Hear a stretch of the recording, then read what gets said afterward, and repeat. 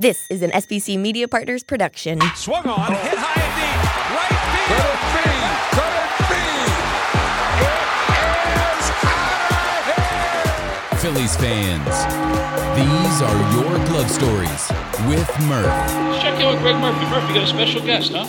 Hi, everybody, and welcome into another edition of Glove Stories with Murph, brought to you by the Bet Parks Casino and Sportsbook app, Shibe Vintage Sports, and the great folks at Phillies Nation as well. Happy to have you with us this week, and really happy to have this week's guest. Most Phillies fans will remember him from the terrific run in 1993 and then the years that he spent with the team afterwards. But what a career this man had in Major League Baseball. And that's what we are here to talk about today. He's got some glove stories, folks, and he's going to share them with us this afternoon. We welcome in Jim Eisenreich to the program. Jim, good to see you. It's been a couple of months since I've seen you, but you're looking good. Doing well. Thank you. Appreciate it. Good. Well, thank you so much for being here. And I'm really excited about our conversation today. When I look back, just doing some extra research and looking back at the career, it really is a remarkable one, a long one. Spent 15 seasons, parts of 15 seasons in the big leagues. And, you look back at some of the numbers and what you were able to accomplish.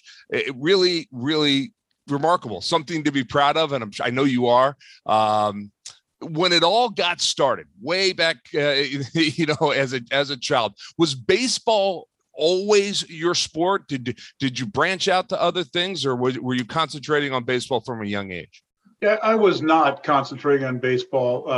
Played pretty much everything. My family was, I'd call them a sports family. My mom and dad loved sports. My dad, I guess, kind of lived and died by sports. Grew up in, St. Cloud, Minnesota.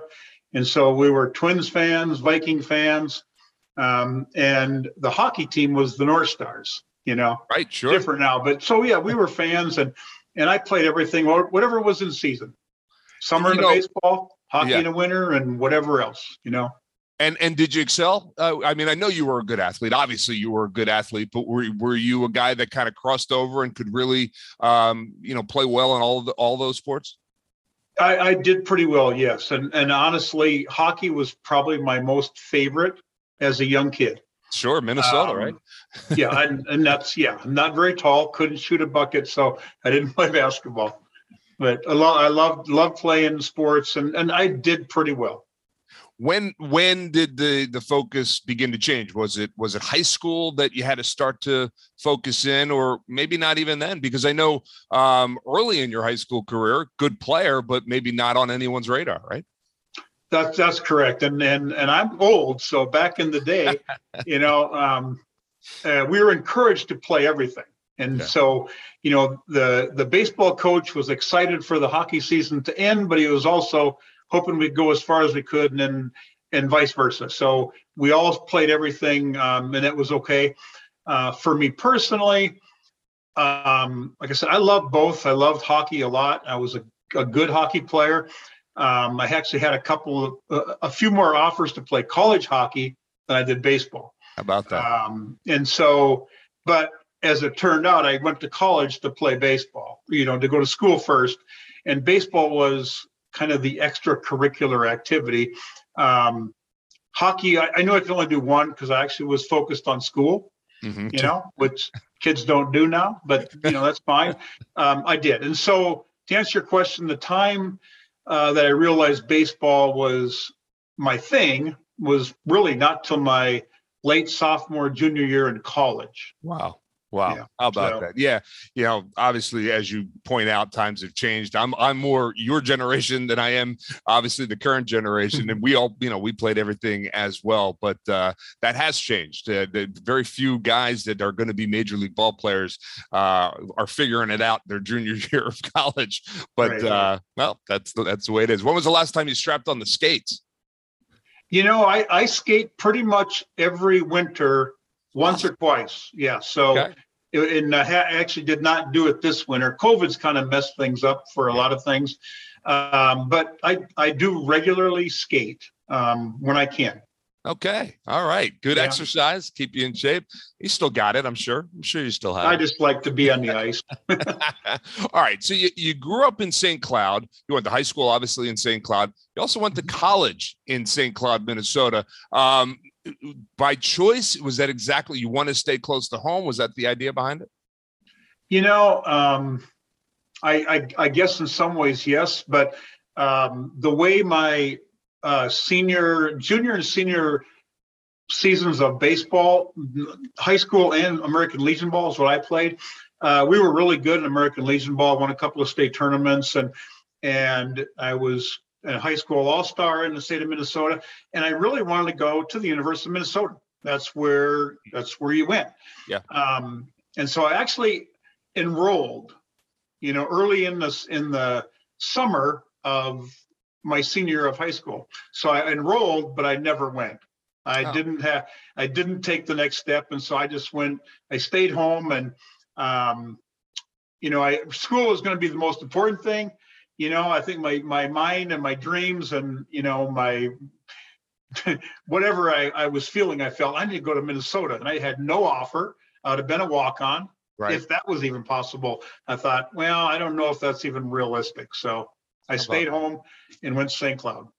Well, it turned out to be a decision that would work in your favor. Can you tell the story? And I read a little bit about it, but you're playing, and you're obviously playing well. I think you had a teammate that was also being looked at as a possible draft pick, and your coach at the time wrote a letter to the Twins. Was it thanking him for something, and then said, "Oh, by the way, I got this kid, Jim Eisenreich, that you might want to take a look at as well"? Is that how it played out, basically? Yeah, in some ways, yes. Our coach had connections to a lot of the area scouts, and of course, Twins being close was a natural connection. But my teammate, I was a junior. My teammate was a senior, Bob Hegman. He was a shortstop. Okay. All everything. He was actually a college basketball player too, and a really good player. And so we were teammates, roommates, and we were getting noticed by scouts. So the end of the college season, we have our conference tournament way up in Bemidji, Minnesota. Way up there. It was, and we happened to win the tournament. We were going to advance to the next level, which was a regional type college tournament.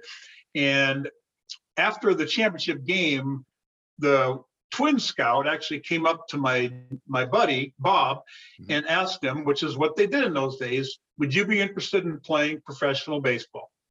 And of course, Bob's a senior. He was graduating. Yes, that's a pretty easy question to answer. And so then he asked, what about your teammate Eisenreich? He's only a junior. Would he be interested? And my buddy Bob's kind of pretty quick-witted. It's like, well, you know what? He's standing right over there. Go ask him. He'll answer you. And so he did. The scout came and asked me the same question. And your answer was? It was the simplest answer I ever gave. Yes, sir. When? And I didn't know anything then. That was the very end of May. And the June draft wasn't until June 7th was the day. Okay. Not that I remember that day exactly, but maybe I do remember it pretty exactly. We had 2 weeks to wait, and we actually both got drafted. So, how about that? Yeah. So you brought it up. So let me ask you, draft day, obviously a day you remember for your entire life.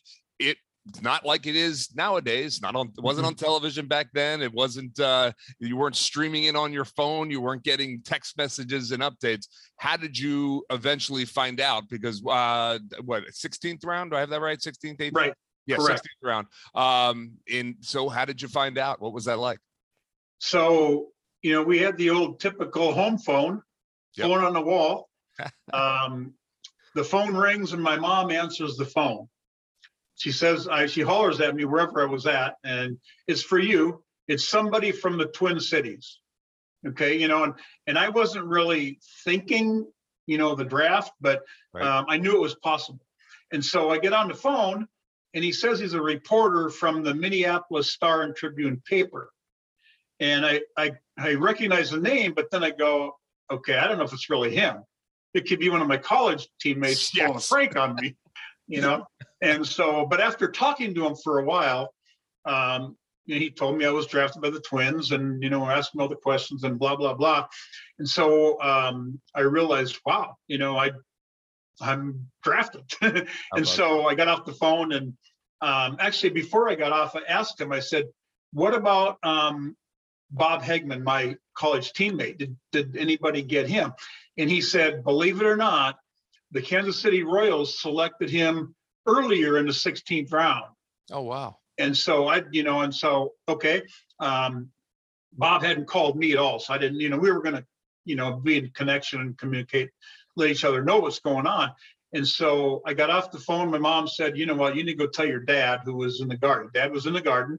We had a big vegetable garden, and he wasn't in the best of health then. But I walked out and I said, "Hey, Dad, I just got drafted by the Twins." My dad's eyes lit up. It's like a new life had just hit. And I always make a joke about him setting the standing long jump record. He came out, give me a big hug, and that was a big deal. It was it wasn't like I was drafted. It was like we were drafted. My dad not, and that's how it was. And so anyway, went back in, called my buddy Bob, and told him that I had been drafted by the Twins in the 16th round, and I asked him if he heard anything, and of course he said, "Well, no, I haven't," and I didn't spill the guy, I didn't say anything, so I let it go. And so later that evening he called me. He said, "Man, I haven't heard. I guess I haven't heard." Next morning he calls me and said, "Yeah, I got drafted by the Royals in the 16th round." And I told him, I said, "Yeah, I knew that." Anyway, so we were. He kind of one up me because he was drafted earlier in the round. Well, he had a year on you. That's all. That's the only reason. So, yeah. It's awesome, and the story with the connection with your father is awesome to listen to. It gave me chills. It had to be. So you're in high school in Minnesota, you're college in Minnesota, and then you get drafted by the local team, your team, the team you grew up rooting for. Even more surreal at that point, do you think? You'd say to yourself, "My goodness, I'm going to be a professional ball player. I might not have to leave the state that I grew up in." Yeah, that is somewhat how it is, but I knew I had to go somewhere to play in the minor leagues. Yeah. But until I actually signed a contract, didn't know. But I guess I was so focused on playing for the moment, I wasn't even looking. Like kids now, they know exactly where the next level is. Yeah. They know their timeline, and I wasn't that smart. I was playing for now and enjoying the time, but I suppose deep down I did know that, that's Minneapolis is an hour south of us, and it's right there. It's like, how cool would that be? So. Yeah. But I would imagine also a little daunting because you really hadn't been away from home all that much. And you were going to now be out on your own at age, 20 years old, probably, and being sent to the minor leagues and on your own for the first time. Do you remember that as a period of time in your life that you enjoyed, or was it a little overwhelming? I actually enjoyed it. Now, it was culture shock. Yeah, it was definitely culture shock. Central Minnesota to Elizabethton, Tennessee. Now, it's not Elizabethton, it's Elizabethton, and the locals will tell you that's how you pronounce it. And I make a joke, but it's like the hillbilly country. Yeah, it's just what it is. And we lived with a family, another draftee from the Twins. We lived with families. It was a unique experience, but at the same time, I thoroughly enjoyed it. Now, I was only gone for 2.5 months, right? And I was a little homesick, but I was playing ball, and that was always the thing that it was okay. It didn't matter where I went. If I was playing ball, I was fine. You were feeling good. And it was a good experience for me. And again, the connection nowadays, text messages and iPhones and FaceTime, it makes it a lot easier. But you guys didn't have that. Again, it was wall-to-wall phone, and probably once a week because it was a long-distance call and it was expensive. So it's not like you could connect with family back home if you were feeling down. You just had to push through and probably rely on your teammates and your coaches at that point, right?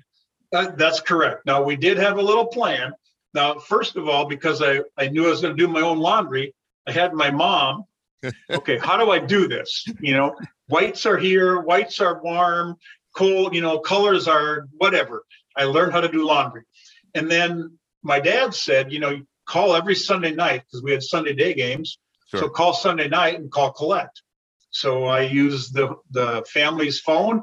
I said, this is my time. Can I call and use the phone? Yeah. I said, call collect. They accepted it. I talked to my mom and dad for 15, 20 minutes, and it was all good. Yeah. I love it. So you didn't spend a lot of time in the minor leagues. I mean, we'll talk to guys that toil in the minor leagues for 7, 8, 9 years before they get their chance in the big leagues.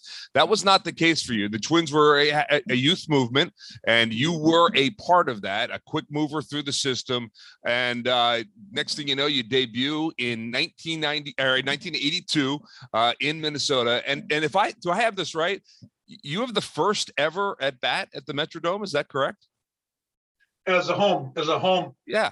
Player, yes. Right. Sure. Yeah. That's a pretty cool distinction. I didn't know that. It's pretty neat. Yes. Yeah. Pretty neat. I actually got the very first Twins hit too. There you go. That was actually in an exhibition game. Okay. All right. That I can tell you a little. I love that kind of stuff. But what do you remember about the debut? Obviously, you're again young guy, 22 years old, I think you were when you debuted, and I got to believe there's nerves, and the family is in the ballpark, I'm thinking. And what do you remember about that day? I vividly remember all 35 of my family that I had left tickets for. The place was packed. Now, we did play 2 exhibition games a couple nights before it, and we played the Phillies. Okay. So interesting. So this is the opening of the Metrodome. The very first, so I became the starting center fielder, the leadoff hitter in the very first games of the Metrodome. Now, I always have a joke for my friends, and the trivia thing is like, I got the very first Twins hit, but who got the very first hit in the Metrodome? 82 would it have been the Phillies? Yeah, number 14. Oh, there you go, Pete Rose. There it is. How about that? Get off hitter, based it up the middle. Yeah. There, and that's so anyway, to opening day, it's kind of crazy. It's get introduced. I'm the starting center fielder, so we come in and we're playing the Seattle Mariners. Floyd Bannister is the pitcher for the Mariners, and I remember, I was 0 for 4. Yeah. Well, and so that's what I remember. We lost the game, came back the next night, and I got my first major league hit. I'll never forget. It was kind of a tipped off the second baseman's glove into the right field. It's like, did I hear you right? You said line drive into the gap. Is that what you said? That's what it looked like in the book. But exactly. Right. Murph, I'm being honest with you. Take them any way you can get them. It right? looked the same, exactly. That's one thing that hasn't changed in the game. We'll take them any way they can get them. So a young team in Minnesota at the time, which I would imagine made things maybe a little bit easier as you integrate into the big leagues. But it's quite the change in lifestyle as you hit the major leagues and you begin your career. And for you, added challenges because soon after is when you started again to have your health issues with the Tourette syndrome. But at the time, they didn't know what it was. You were getting misdiagnosed, and it became over the next couple of seasons a very difficult time in your life. I don't want to put words in your mouth, but I think that's probably true, right? It was very difficult, but I look back and, even the college story, going to St. Cloud versus the University of Minnesota, when I went to Elizabethton, I was always in the right place at the right time. There was a plan for what I was doing. And even though that was very difficult, not really knowing, I never really knew how to convince the Twins medical people that I've been doing these ticks and things since I was 6 or 7 years old. Right. They couldn't go back to my childhood, elementary, second grade, Catholic school with the nuns. They did. I couldn't tell them what I did. I didn't know how to. It didn't resonate. They thought, okay, it's a new young kid, pretty sheltered, he's in the big limelight now and stage fright. It's like, well, that was the only relief I ever got, was playing the sport. And Right. now I'm starting to think about, okay, now it's bothering me. I can still play, but it's bothering me to the point where I didn't really want to play, and it was hurting, Yeah. So mentally and physically, it was a mess for me for a couple of years. But Right. like I said, I was in the right place at the right time, and I had access to probably some of the best medical people in the world, being part of a major league team. And yet it still took some time. You knew what it wasn't, but you didn't really know what it was there for a couple of seasons, correct? I mean, it wasn't until after 85 that you really got the diagnosis of, okay, here's what this is and here's how we can treat it, that allowed you to come back to the game that you love and actually enjoy the game again. Because when you stepped away, I read a quote that you said it just wasn't worth it anymore. It wasn't enjoyable for you because I guess you were spending so much time focused in on what wasn't working. Correct? Right. That's absolutely correct. And part of it too, it's such a misdiagnosed, misunderstood, but in nature, it's a physical problem, but because of that, it mentally, it drives you crazy. Sure. It's not like a slump going 0 for 30. That's bad enough. But this was something where you just couldn't even get up in the morning and feel like, so mentally you become a wreck, Mm-hmm. And that's how I was. So once I got the diagnosis and realized what it was, realized that I wasn't the only one and there is help, it started to kind of lift the weight off my shoulders about that. And once I started to get the physical help, well, then I had to work on myself, accepting that's what it was, learning how to use that and still play or whatever I was going to do. That's where I did make the comments that it's not worth playing to feel miserable, Right. And so, I eventually got there. And when I came back to the Royals in '87, I wasn't expecting I really wasn't expecting anything to move forward. I wanted the chance to try, and that's what I got. And I make a joke about I didn't bargain for another 12 years, but, Which is what part of what makes your story remarkable. Just to put it in perspective, 2 full seasons that you didn't play in the big leagues. And just before we move on from the topic, what were you doing at that point? Odd jobs and hanging around? I know you kept your bat in the sport at a lower level, but certainly not professional ball. Right. I went back to school. As I was drafted after my junior year, so Yeah. I had some credits to take care of yet, and I went and did that.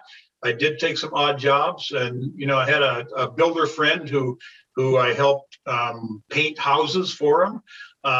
Just did things like that, and like you said, I did keep in shape by playing like slow pitch softball a couple nights a week, and then they had amateur baseball on the weekends. And amateur baseball in Minnesota is a big deal. It still kind of is. And so that's what I did, and it was there just to have exercise, to have fun, and just to get a relief from all the stuff that had happened. So that's kind of what I did, Well, then Kansas City comes a calling.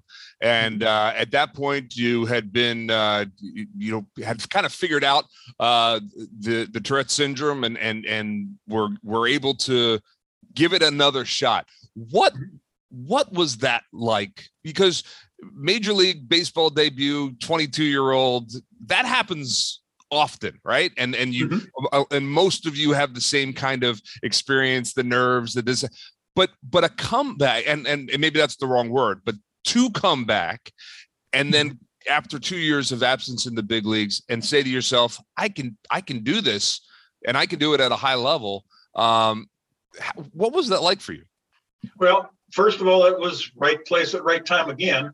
You know, that fall of '86, my second full year out of baseball, my buddy Bob from college had played his 7 years in the minor leagues. Wow. And he made one call, got one call up to the Royals big league team in '85, played third base for 1 inning, did not get a ball, never batted, and after 4 days was sent back to AAA. Wow. So being who he was, he knew after that season he was not going to make it. And so he became part of the Royals front office. Well, in the fall of '86, he called me. He checking in, see how I'm doing.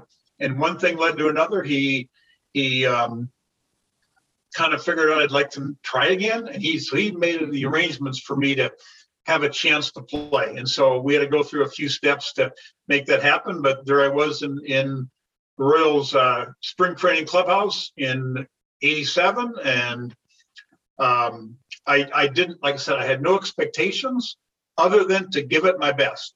If I didn't make it, I was fine. At least I tried.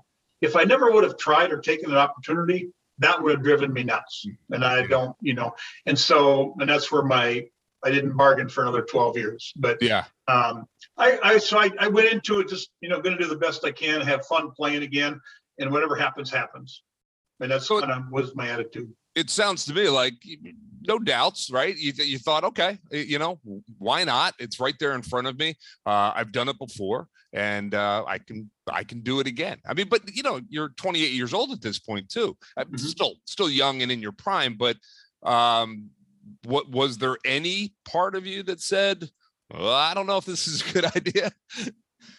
Not really, no, because I didn't have the expectation. Baseball is funny. You can attribute baseball, the batting part of it, to life. If you're 3 out of 10, you're good. Yeah. But each time you strike out, you got to turn the page and go to the next one. And each time you get a hit or hit a home run, you got to turn the page too, because it's done. And I was good at that. Okay. I remember being in the Phillies clubhouse in '93 where I didn't even play a game, and after the game we lost, the reporters would come up. I don't know if you were one of them. Could have been. They would just ask. They'd ask me because I was the one who would talk to them, and they'd say, "Well, they'd ask about the game," and I would just say, "Well, we didn't do this." I said, "Yeah, but you didn't play today." "Yeah, but I'm on the team. This is what I did," and they got used to that. And so I never, we have to turn the page. I never would throw anyone under the bus. We just didn't do that. Right. That was for us to know, and didn't matter what, your profession.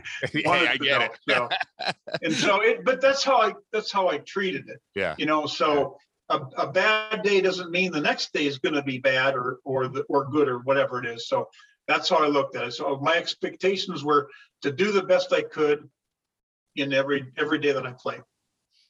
Well, you certainly did that. You come back, you play 6 seasons in Kansas City, and each season seemed to get better and better for you. Obviously, you were just a blessed hitter, a guy that just was able to consistently be a great hitter. And then for us here in Philadelphia, 1993 arrives, and you come over as a free agent. And I've talked to so many of your teammates over the years about just what it was like to be part of that 1993 team. I don't know that anybody had an idea coming into spring training just what it would be like.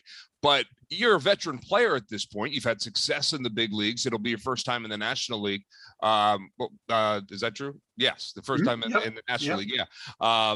But what was that experience like? Because that was a pretty crazy clubhouse right from the get-go. It was, and I was 34 years old. So when I was leaving the Royals, the time could be up. I didn't know. Sure. In the off season, the Phillies were the only one to offer a big league contract. I had an offer from the Braves to to come to spring training, but then probably play in AAA. Right. And, I was married at the time, and we had a young daughter and son.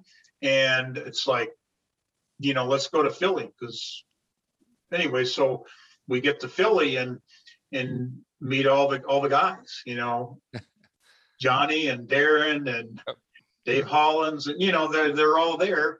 And they made me feel welcome pretty much right away, just by being their goofy selves, and I didn't know this then, but 92 was not a good year for the Phillies. No, it was not. And that's what everybody expected. I remember seeing a video of Mariano Duncan and might have been Mickey in the dugout, or Ricky Jordan maybe, and they're saying, they expect us to be another last place team, but I think we need another one of these. And Mariano points to his ring on the finger, from his World Series, I think, with the red.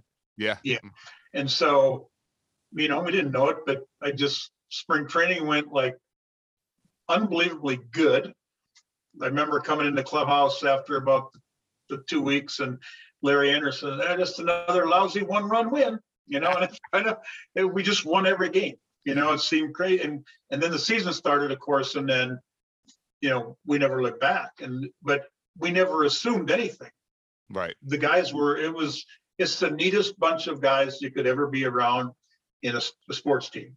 I always wished my kids, and my kids kind of know some of the guys, at least my older ones, and I wish their teams could have had the camaraderie that we did.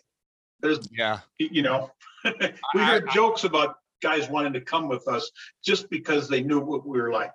Yeah, that group in 93, that 1 year, and I know a lot of the guys were here in 94, 95, and but that particular season, it's why we still talk about it today here in Philadelphia. It was one of the most. I was a senior, or I had just graduated college and was just getting into the business, and I was covering that team as an intern, and just the magical run in the city of Philadelphia. It was like nothing we had experienced, certainly nothing I had experienced in my life, because the team had not been good for so long. And I think that's, part of it was the way you guys played. Part of it was the way you were perceived. But part of it was just the way you took so seriously the game, the importance of what was happening from the first inning to the ninth inning each and every night. And, I've talked again to your teammates about it, but was that unique in 93? Had you experienced anything like that in the big leagues before? No. I came from the Royals, where that was a very successful team. George Brett and Willie Wilson and Frank White and Brett Saberhagen and Mark Guggenzaw and Dan Quisenberry. And these guys were really good, but it wasn't the same clubhouse. Bo Jackson was a teammate. Absolutely. All these guys they're great guys. I see a lot of them still today because I live here. But it was a different clubhouse. It almost seemed like there was the hierarchy of George and Frank White and Willie Wilson, and then the rest of the guys were there. But and that's no reflection on us, because Frank White's one of my best friends. George was one of the best teammates, and George is like Mike Schmidt. Yeah, but he's here in Kansas City. They're the same guy. Yep. But different. Yeah.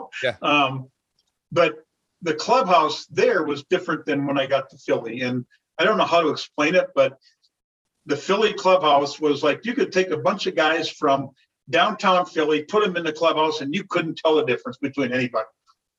Yeah, and I know Aaron gets a lot of credit for that, as he should. But certainly some of the other guys you mentioned, John and Larry, that consistently kept it light. Milt and West. You could go through the entire roster. It just worked, and you're going through this magical season.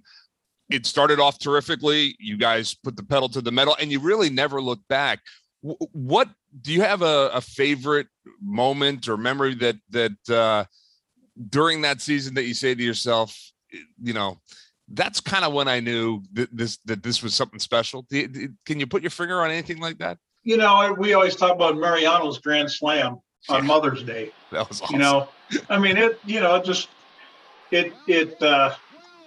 as bad as everybody talked about Veterans Stadium, when there were 40 to 60,000 people there, it's as electric and really cool as you could ever imagine. Yep. And that's what I just never forget,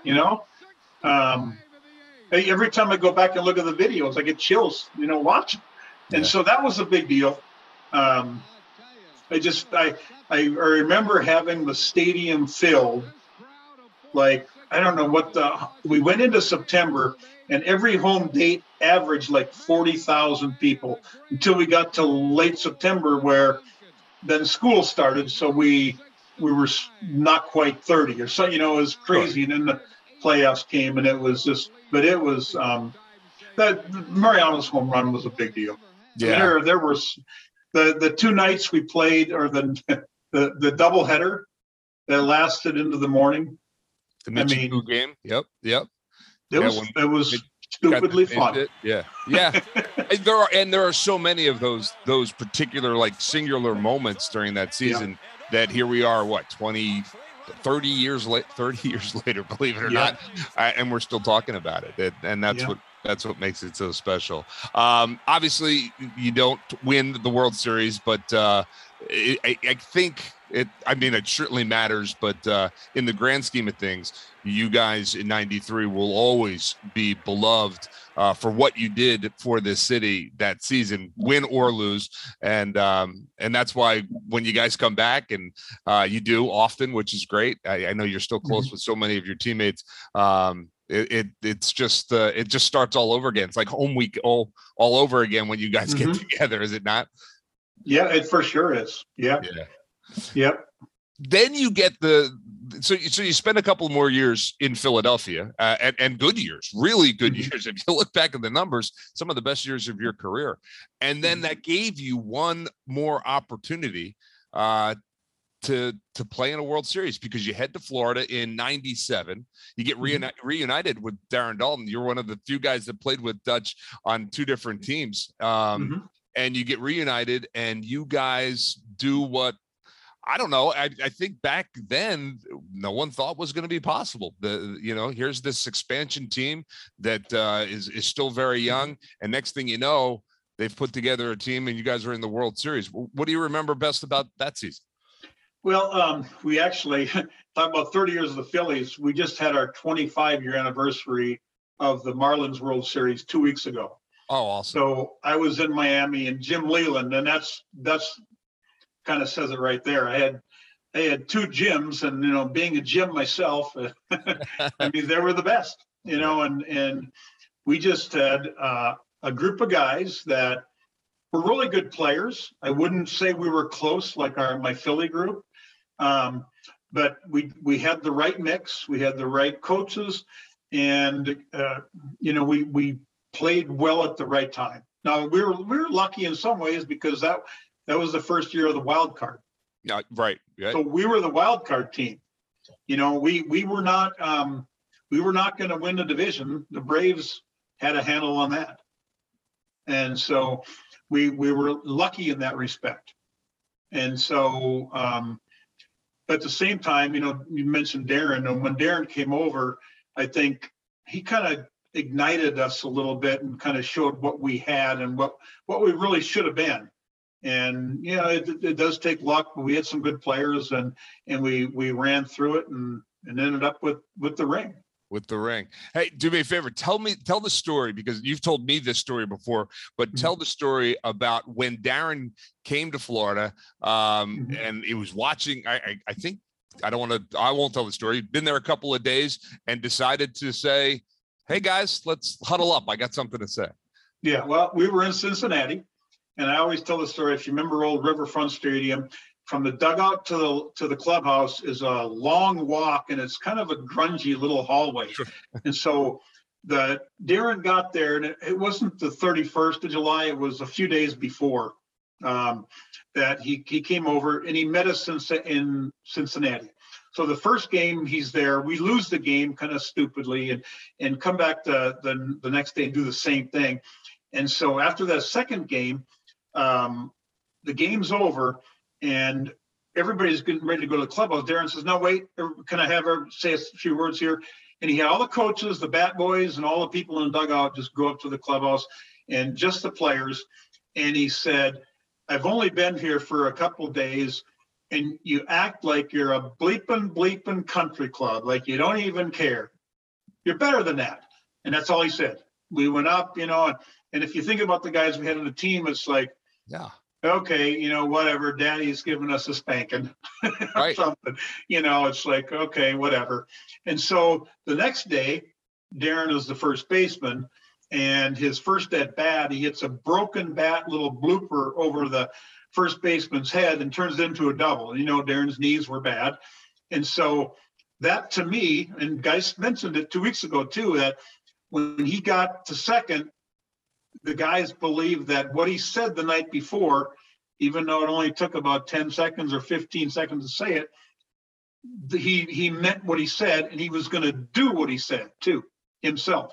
And so that's when we turned the season over right there. We started interleague play, which meant we're not going to play the Yankees, the Red Sox, the Orioles, in between the Braves. And we won at least 3 out of 4 of every one of those series in the first part of August, and put us back into contention to get into the playoffs. And even though we were a wild card, it got us in. Got it. That was a big deal.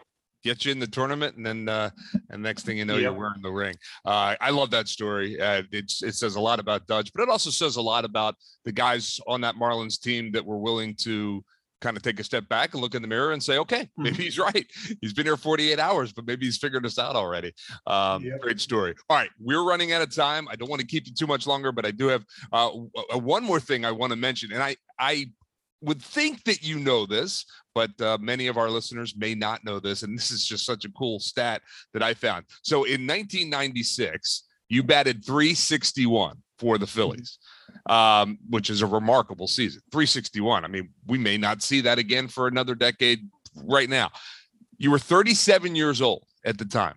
There are only 3 other players in Major League Baseball history that age 37 or older hit higher than .360. Do you know this stat? Do you know who those 3 are? I do not know that. I think there's one, though, that I might know.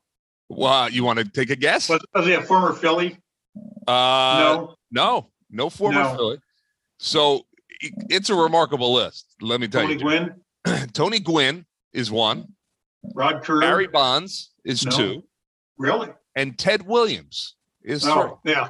And Ted I should know that. Well, I mean, but this is in the history of baseball. And Jim Eisenreich is the 4th on that list. And that's it. I think that's just awesome. I know you don't play the game for those kinds of things, but to be linked with Williams and Gwynn and Bonds, 3 of the greatest hitters ever to play the game, that's kind of cool, right?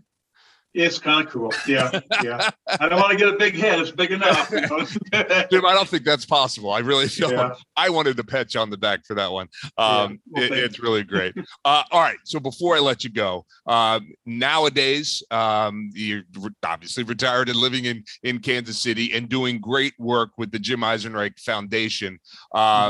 Talk a little bit quickly about what you guys do and what the mission is and how rewarding that must be for you, knowing your path and everything that you overcame to be the ball player that you were. Well, the intention there was to help kids and families that are dealing with Tourette now, and we started the foundation as a formality back in '96. Now, I've always talked to kids and all that. And so the goal of our foundation is we say success for every kid with Tourette. All we do is really provide awareness. And in some ways we give them hope that it's going to be okay. And I use myself as an example that you can be whatever you want to be. More so now we're trying to be a resource to get parents the answers to their questions about what to do. And so we're not a research, we're not medical. There's other groups that do that, and that's fine. I personally want the kids to be able to go to school and have a good day at school. That's so that's what we do. The COVID years now have kind of set things back because we can't get into and talk to them. But I've done a couple of Zoom calls, and I have recently gotten back into classrooms or areas where I can meet with groups and talk. And that's really all we do. I tell them my story, and it's hard to believe for the young kids now, because now I'm an old graybeard guy, and they don't even mean you played. So I got to show the video of our Phillies, and and yeah, that was me. And that, a long time ago. So that's kind of what we do. And just trying to create awareness, and a whole another generation of families is coming in wanting answers to those questions. And so we're here to hopefully answer those. Well, thank goodness that you are. It's an incredible resource, and probably resonates more than you'll ever know with some of those young kids who are just now learning that this is going to be part of who they are, and how they can navigate it going forward. I mean, you're a terrific example of exactly how to handle it, and we're very glad that you're able to share your stories with us, and we really appreciate it, Jim. Oh, it's always good to talk to you. We probably could do this for another hour, but I'm not going to do that to you. So yep, probably. Yeah. Jim Eisenreich joining us here on Glove Stories with Murph. Thanks so much. A terrific career. You brought so much joy to the city of Philadelphia, you and your teammates, and I know you know that, and we look forward to getting you back here to Philadelphia at some point this season, I'm sure. We'll see you here in Philly, and we'll talk then, okay? That sounds great. Thank you, Greg. Right. Appreciate it. Jim Eisenreich joining us. We're going to take a quick break, but when we come back, Charlie Manuel, Larry Boa stop by on the podcast, so stay with us. The all-new BetParx Casino and Sportsbook app is here for both Pennsylvania and New Jersey. Get in on all the action, whether it's baseball, the basketball and hockey playoffs, golf, all your favorite sports. Download the all-new BetParx Casino and Sportsbook app and make your first bet risk-free up to $750. Bet more than the score. Bet on individual player performances for hits, home runs, and strikeouts. Bet innings, first team to score, and more. BetParx is the only sportsbook and casino app that I recommend. The BetParx Casino and Sportsbook app, where odds, bets, slots, and games all come together in perfect harmony right in your pocket. Sportsbook and all your favorite casino games for real money, all in one amazing app. Live in-game betting lets you bet while you watch the game. Download right now in the App Store, Google Play Store, or at betparx.com and use my promo code MURPH. BetParx is also an official proud betting operator of the PGA Tour. The all-new BetParx Casino and Sportsbook app. You must be 21 and in Pennsylvania or New Jersey. Gambling problem? Call 1-800-GAMBLER. Welcome to This Week in Philly Baseball History, presented by Shibe Vintage Sports. This week, in 1939, Shibe Park hosted its first night game featuring National League clubs. Philadelphia's Hirsch Martin notched 2 hits in a 5-2 loss against Pittsburgh. Baseball's first ever night game was held in 1935 when Cincinnati hosted Philadelphia. Celebrate Philly sports history with a unique Father's Day gift from Shibe Vintage Sports. Visit them at 13th and Walnut Streets or shibesports.com. Phillies Nation is your source for breaking news, original analysis, trade insights, and more. Read today's articles at philliesnation.com.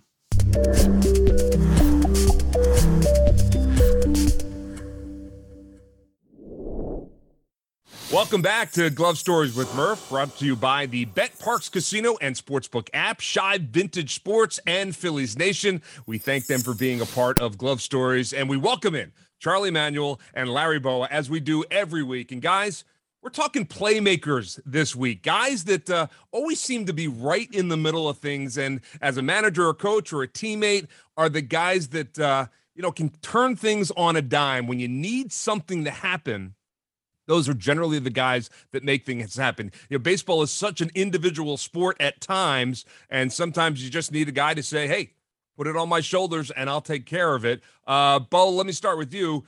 Is there a guy from your playing days, your coaching days that stands out for you? Well, obviously managing, especially my very first year managing in San Diego. I only managed 1 year in AAA, and they gave me that job. And The one guy, and everyone's going to say, oh, that's easy to predict that. But Tony Gwynn was I'm talking about a great hitter, a great teammate, great in the clubhouse. And, when you get a job like that, he's good. And then we get to watch him every single day. You go, oh, my God, this guy is really special. He stands out. Jimmy Rollins stands out for me because I took over in 2001. I could see that he was going to be one of those guys that wasn't afraid to voice his opinion, played the game very hard, came up in big spots all the time, wasn't afraid of the big moment. Right. I got a whole bunch of them, really, Murph. Tommy, we got Tommy as a free agent. He's a guy that in the 8th or 9th inning, you want him up there. You're down a run or two, a couple guys on. And like I said, Derek Jeter, I was a coach for the Yankees. Those 4 guys, the guys like that, they're not afraid of the moment, Murph. They want to be up there. And I asked Jeter one time, I said, how come you're so successful at this? He says, because I'm not afraid to fail. And if I do fail, I'm not afraid to turn the page and say, hey, I hope I come up tomorrow night in the same situation. And when you get guys like that aren't afraid to fail in key situations, you have something special in my mind. No doubt about it. I mean, that's not just true in baseball. That kind of mentality will serve you pretty well in life as well. But yeah. And watching Derek Jeter from afar, that's exactly how he appeared to us as fans. A guy that was ready for the moment, wanted the moment, and ready to do it again the next day for sure. Charlie, I know you've been around some great players in your career and in your playing days and your coaching days. What about you? Playmakers for you that you just kind of sat back and were in awe of? Yeah, Murph, when I listen to Bo talk, I agree with everything he said about Jimmy Rollins because of Jimmy's talent, his speed, his switch hitter. He was a prototype kind of player, and that he was energy. Like he brought life, energy. Everything he did was kind of that way. And I think Bo hit right on it. There's sluggers like Tommy Howard in situations. If you go back and look at his career from a 7th inning on, how he hit and things like that in big moments. I remember if you go back and look at Brian Howard's pinch hit numbers, they were absolutely amazing because he would hit a homer or extra base hits. And on days that he's sick, I'd still use him, and he got some big hits for us. But when I'm thinking about the kind of player that you're saying, or I want to talk about, I think comes up in my mind first, Kirby Puckett. Wow, good one, yeah. Energy, life, bubbly kind of guy. He made it, always kept clubhouse bench was always electrifying when he's around. He always had a big smile and a hustle. He ran every ball out, and he had power, and he was fun to watch play in the outfield, run the ball down and stuff like that. And then his hitting, of course, he could definitely come up with big hits. Then my second guy, when I really get down to it, at one time I thought Rickey Henderson did as much in baseball as anybody possibly could do. He's the guy that always got it started.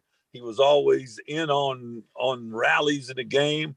Also, he could run the ball down in the outfield, and of course, he could get in scoring position real easy. And but anything, I think the players, when he's talented and he shows the fast guys, speed don't go in a slump. I've heard both say that a lot. And speed don't go in the slump because he puts pressure on the other team in defense or offense and things like that. And when you look at players like that, and when like Rickey Henderson could still hit homers and things like that, Puckett's the same way.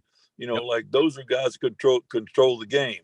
But at the same time, big hitters who hit in the clutch or in big moments of the game, that speaks for itself. And they're not very hard to find if you pull out the record books and things like that. But the complete players is guys like, for me, it's like a Puckett or Rickey Henderson, Jimmy Rollins. Kenny Lofton was a flyer. He didn't have as much power, although he could hit a home run as those other guys. But now he was an electrifying player. Yeah, another good Ichiro. I mean, you can go back and you can keep naming players that definitely play a part on setting the table and also can win the game for you. Yeah. You know, Murph, I think the one thing that Charlie, the names he mentioned and the names I mentioned, as a manager, as a coach, if those guys were 0 for 10 and they came up in crucial situations, sometimes guys would, as a manager, coach, say, God, I wish somebody else was hitting. But all those guys that we mentioned, I'll take my chances with them if they're 0 for 10, 0 for 12, because they had a way of rising to the occasion and putting the previous at-bats behind them, and they give you what they had in the 8th or 9th inning. And those guys are special, believe me. And the guys that we both named, all of them were very special. Yeah. Pete Rose, I'd put him on that list. The guy. No question. Yeah, he goes on there. Hey, Murph, he goes on my list. Yep, absolutely. What about anyone with the glove? I mean, the first one that comes to mind, I guess, is Ozzie Smith, who could, change a game with his glove. Anybody else that you think that, in a moment, everybody's thinking, all right, if the ball's hit to this guy, we're in good shape kind of thing? Well, when I played, Keith Hernandez, to me, at first base was unbelievable. Yeah. I mean, not only just catching the ground ball, but fielding bunts, not afraid to throw to the second base, charging on a bunt play, or third base on a bunt play. People don't understand. You see a lot of people in baseball say, oh, throw this guy over at first base. Little do they know, besides the catcher, the first baseman handles the ball more than anybody. Yeah. And you got a guy over there that can catch the ball, short hops and everything like that, save infielders from errors. He can make a difference defensively as well as offensively, but he stands out for me. And another guy that when I played or managed, I should say, was Mark Grace. Those guys that play first base and can do it on both sides of the ball, they're very special, believe me. Yeah. Hey, Charlie, the guy on the screen with us, Larry Boy, he could pick it too in the big moments, right? Yeah, he could pick it. Hey, definitely. Hey, he goes in there. Hey, Murph. I liked. I think Brooks Robinson playing third base and the way he did it. I think it. Earlier in his career, he wasn't known as such a great hitter or nothing like that. And I think his defense actually helped. As his offense improved, his defense really helped him become a more known player as a star player. I think it. I think sometime when you see look and you see in Smitty, Bo can tell you about his defense. He was a prototype third baseman, and those guys. They're very consistent, but at the same time, they can make big plays in big moments. And like he said, it's all about just relaxing and can handle that moment. And those are the players that stand out. And usually those are energy players. Yeah, energy players, right. Oh, you wanted the last word on that? Well, Schmitty was – I got to play alongside this guy my whole career. And you talk about making my job easier. I mean, he could go to his left better than anybody I've ever seen. I didn't get a chance to see Brooks. He was in the American League, but I saw a video of him.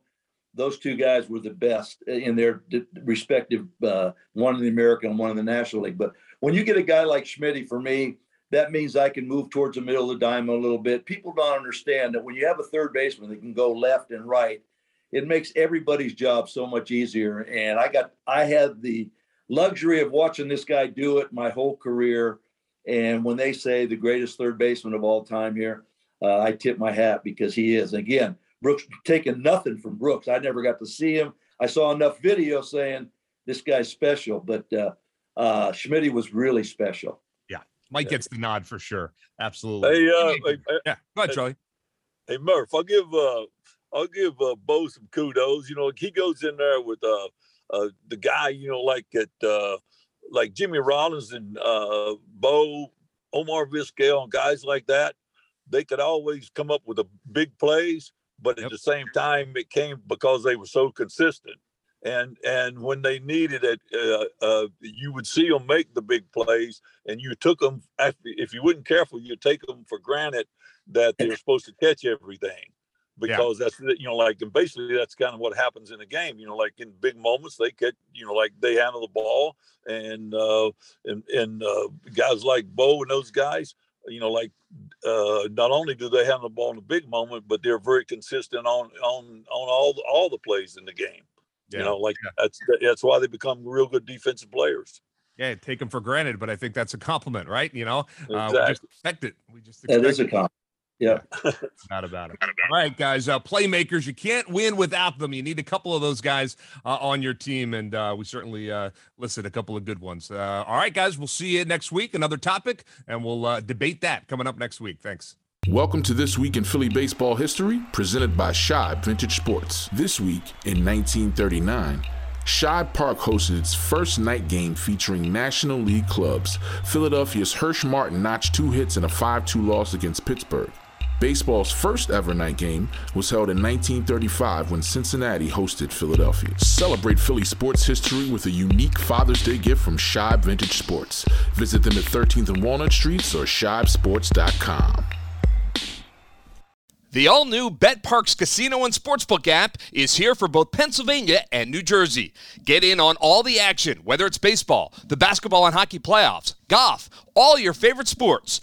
Download the all-new BetParx Casino and Sportsbook app and make your first bet risk-free up to $750. Bet more than the score. Bet on individual player performances for hits, home runs, and strikeouts. Bet innings, first team to score, and more. BetParx is the only sportsbook and casino app that I recommend. The BetParx Casino and Sportsbook app, where odds, bets, slots, and games all come together in perfect harmony right in your pocket. Sportsbook and all your favorite casino games for real money, all in one amazing app. Live in-game betting lets you bet while you watch the game. Download right now in the App Store, Google Play Store, or at betparx.com and use my promo code MURPH. BetParx is also an official proud betting operator of the PGA Tour. The all-new BetParx Casino and Sportsbook app. You must be 21 and in Pennsylvania or New Jersey. Gambling problem? Call 1-800-GAMBLER. Phillies Nation is your source for breaking news, original analysis, trade insights, and more. Read today's articles at philliesnation.com.